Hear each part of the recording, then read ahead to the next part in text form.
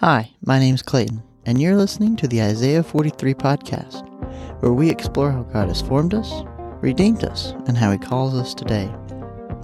Each week we will journey through Scripture to understand all that God has done and what exactly His call is for our lives today. This is week 7. Isn't it crazy how fast time is flying? Oh gosh. Well, since this is a Bible study week, we're jumping into something pretty important for our lives and our relationship with God. So this week, we're going to be taking a look at prayer. That's something you hear a lot is someone saying that they don't really know how to pray. They don't know what to say, and it makes you slightly uncomfortable. And maybe that's you. I mean, maybe you just feel like you ramble on and when you're praying. And you don't want God to be annoyed by you or something like that while you're praying. Well, good news. First off, you don't annoy God with your prayer because you are seeking Him. But secondly, our Lord has already given us a guideline for how we should pray. Now, Jesus actually gave us a lot of guidelines for how we should pray. And that's what we're going to look at today. If you want to follow along or read with us today, we'll be in Matthew chapter 6.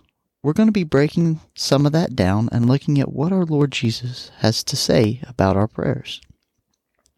So, specifically, we'll be reading Matthew chapter 6, verses 5 through 15. And again, I'll be reading from the Christian Standard Bible or the CSB. So let's just dive right in. So again, Matthew chapter 6, verses 5 through 15. When you pray, you must not be like the hypocrites, because they love to pray standing in the synagogues and on the street corners, to be seen by people. Truly I tell you, they have their reward. But when you pray, go into your private room, shut your door, and pray to your Father who is in secret, and your Father who sees in secret will reward you. When you pray, don't babble like the Gentiles, since they imagine they'll be heard for their many words. Don't be like them, because your Father knows the things you need before you ask Him. Therefore, you should pray like this.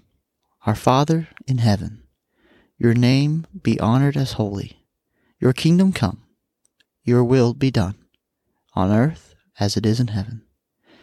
Give us today our daily bread, and forgive us our debts, as we also have forgiven our debtors. And do not bring us into temptation, but deliver us from the evil one.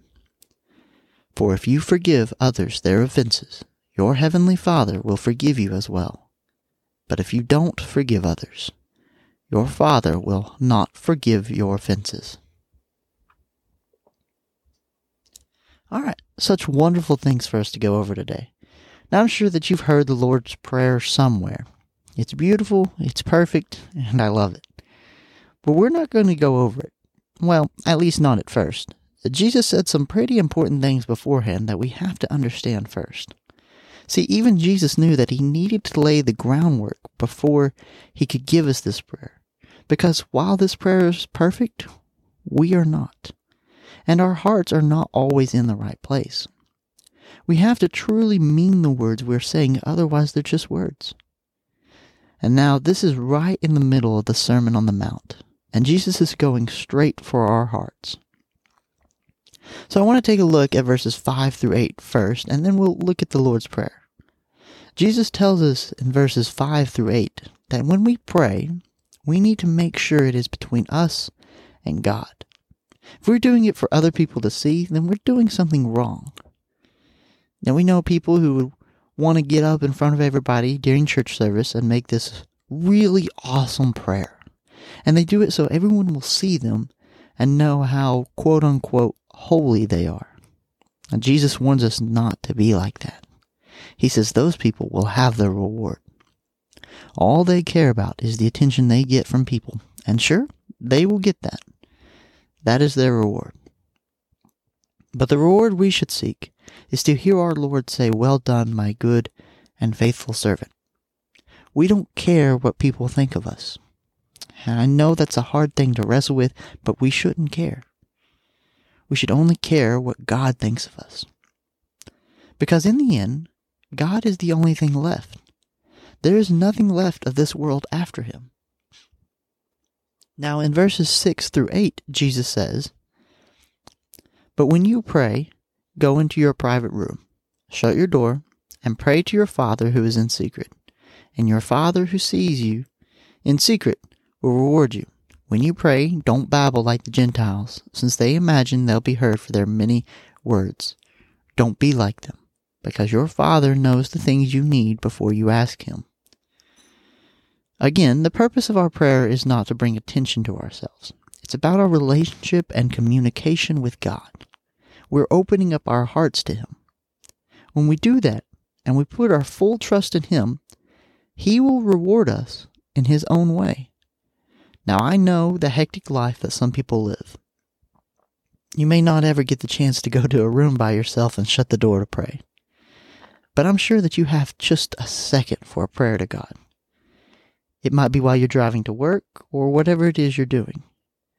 The point is not to pray so everybody sees you. The point is to be solely focused on your conversation, your plea, or whatever it is you have to bring to God. It is to give Him your heart. Mother Teresa once said, "Listen in silence, because if your heart is full of other things, you cannot hear the voice of God."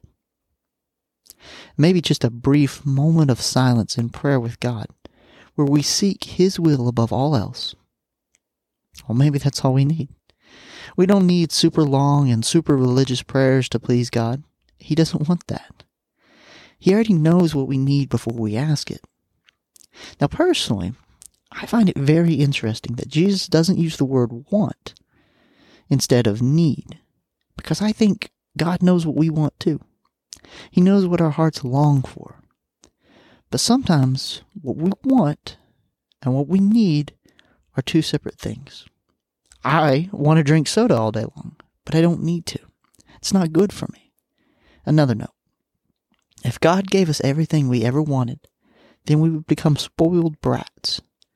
God would no longer be king and God of the universe, but instead He would become our genie. He would give us every horrible and evil wish we could possibly want.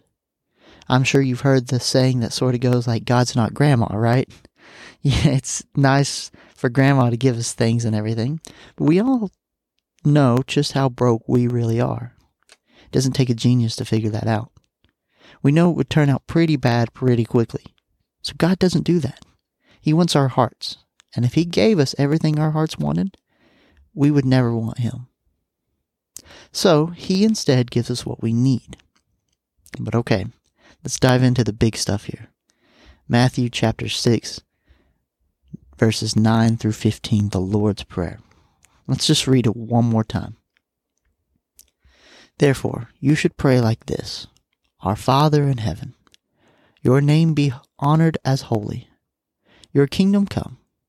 Your will be done, on earth as it is in heaven. Give us today our daily bread, and forgive us our debts, as we also have forgiven our debtors. And do not bring us into temptation, but deliver us from the evil one. For if you forgive others their offenses, your heavenly Father will forgive you as well. But if you don't forgive others, your Father will not forgive your offenses." I said it before, but this prayer is just so perfect. It has everything that we need. It's the perfect outline for a prayer in just the right order. Because it puts God first, His holiness and His glory first. It establishes Him as the one from whom all blessings flow. In that very beginning where it says, "Our Father in heaven," we know that we are addressing the creator of the entire universe. And in a way, it sort of puts us in our place. And then, no matter what else that follows next, it goes on to say that we should seek God's will above all else. Your will be done. And then from there, we get to pray about what we need. We pray that we have just enough for what we need for this day when it says, "Give us our daily bread." And as I've been reading Numbers and Deuteronomy lately with someone very special, I'm reminded of how God just provided what the Israelites needed in the desert. No more or no less during the week, just exactly what they needed. So that's what we should pray too. Give us all that we need to get through. And then Verse 12, forgive us our debts as we have also forgiven our debtors. Some translations will say sins instead of debts. We pray for the forgiveness of our sins. Jesus goes on to explain more about this in verses 14 and 15. But if we want forgiveness, we must forgive others. And then our Heavenly Father will forgive us of all of our sins. But if we don't forgive, and we allow hatred and anger to take over, God will not forgive us. It's a harsh reality, but that is life. And that is what God calls of us. But I think we're getting a little ahead of ourselves. We still have to look at the last part of the prayer. Verse 13. And do not bring us into temptation, but deliver us from the evil one.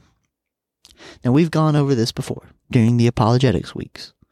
But God does not do evil, and He does not cause anyone to do anything sinful or evil. So why then does it say to not bring us into temptation? Well, that's very important for us to note, because the word for temptation here is more like testing. It's similar to the words used when Abraham was asked to sacrifice Isaac in the Old Testament. God was testing Abraham's heart to see if he truly belonged to the Lord. So I guess in some ways, it's a plea to not lead us into these moments of testing. But even if God still wills that we have these moments of testing, we must pray to have hearts that would be faithful to the Lord, and that would be totally trusting in Him, that He will provide all we need.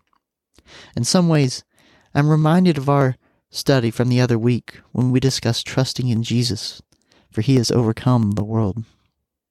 But I know this has been a lot, and today's episode was a little bit longer than what we're used to.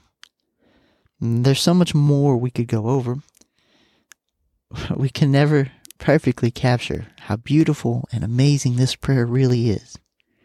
I really encourage you to memorize it. Just sit down for a couple minutes every day and just reread it over and over again until you have it committed to memory. I couldn't think of a better prayer to memorize. We have a lot more to discuss about the Bible, and I'm looking forward to it all. But that'll have to wait. So until next time, may the Lord bless you and keep you. God bless.